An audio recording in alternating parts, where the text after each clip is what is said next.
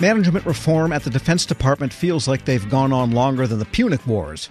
Now Congress, with the Senate having recently confirmed a chief management officer, is sending out signals it may not want a CMO in the first place. Longtime federal management watcher and former defense policy official Jerry McGinn joins me now with his take on how things ought to be organized.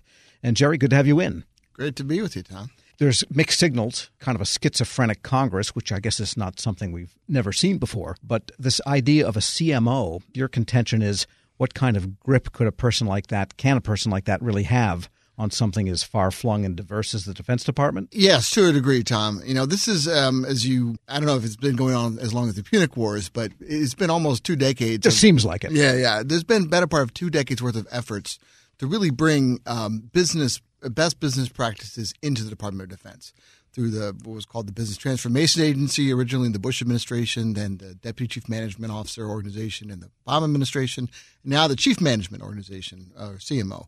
And these efforts, the logic and the rationale behind them is pretty much unassailable. I mean, who doesn't want the government to be more in the department to be more effective and efficient?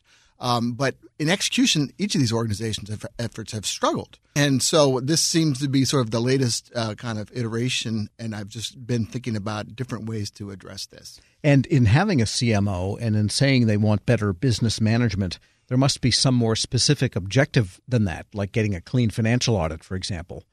Is that all there is to it, or do they have other things that they can manage better since the management structures in place now pretty much go back to the McNamara era? Right. Essentially, they've established the CMO as the number 3 person in the order of precedence in the Pentagon. But there's often a question of what are the responsibilities of the chief management officer.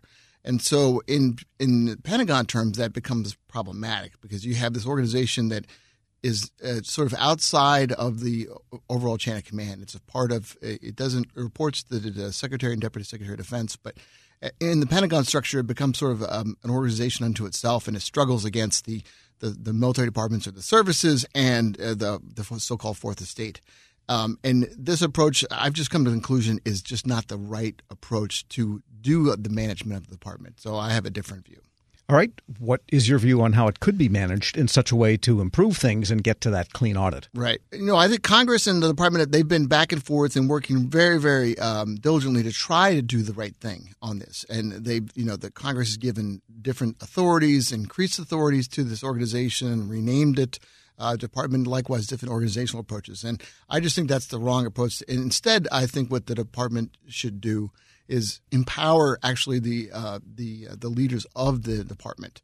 I mean, the department's not a business, but you have, the services, the Army, Navy, Air Force, and Marines that are essentially business-like organizations. And you should empower the leaders of those organizations and then hold them accountable. Give them objectives for business reform and then hold them accountable to achieve them. That's what commercial companies do, and once executives succeed are rewarded, and those that do not are replaced. And likewise in the Fourth Estate. I think you can argue that maybe there's some need for a function that looks at that. But it should be part of the Deputy Secretary of Defense's office or organization, and to that way, it's the deputy speaking and not some organization that is distinct, even if it reports to the deputy. We're speaking with Jerry McGinn. He's executive director of the Center for Government Contracting at George Mason University.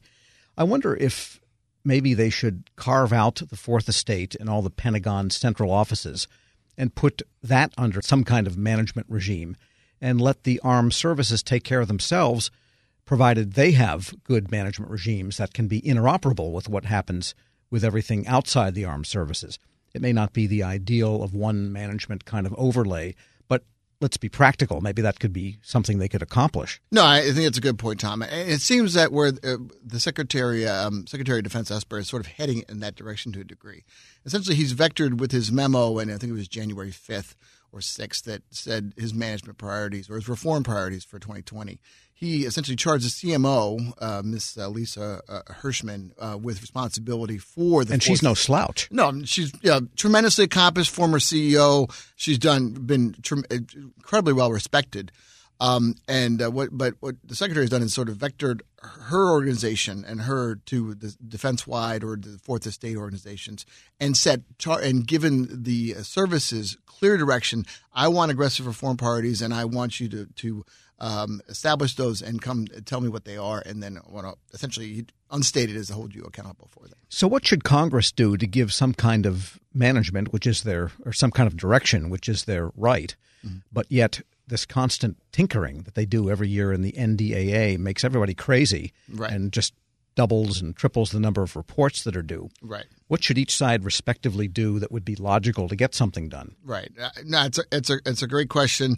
I think Congress here, I don't hold Congress at fault. They're trying to do the same thing the department is.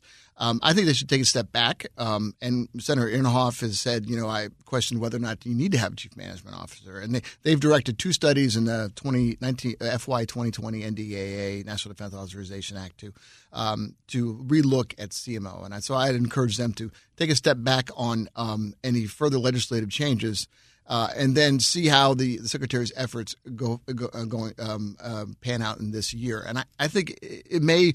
I think in time, what I would see is essentially a much smaller kind of CMO organization that enables the deputy and the secretary to make the decisions for the overall management of the building. Yeah, because in every other agency outside of DOD and the civilian side, for the most part, it's the deputy secretaries that effectively are the management officers. Yes, that's correct. I think particularly in the department, you've got these incredibly strong line organizations, essentially the services.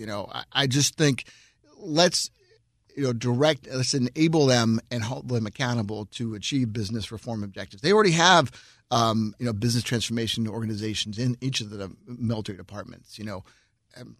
Have them kind of working with their secretariats, establish those priorities, and then measure them on their achievement. And a final question, all of these functions, finance and the CFO function, procurement, that's where the money is all in the Defense Department. How should they relate to this function that would report up through the the deputy secretary?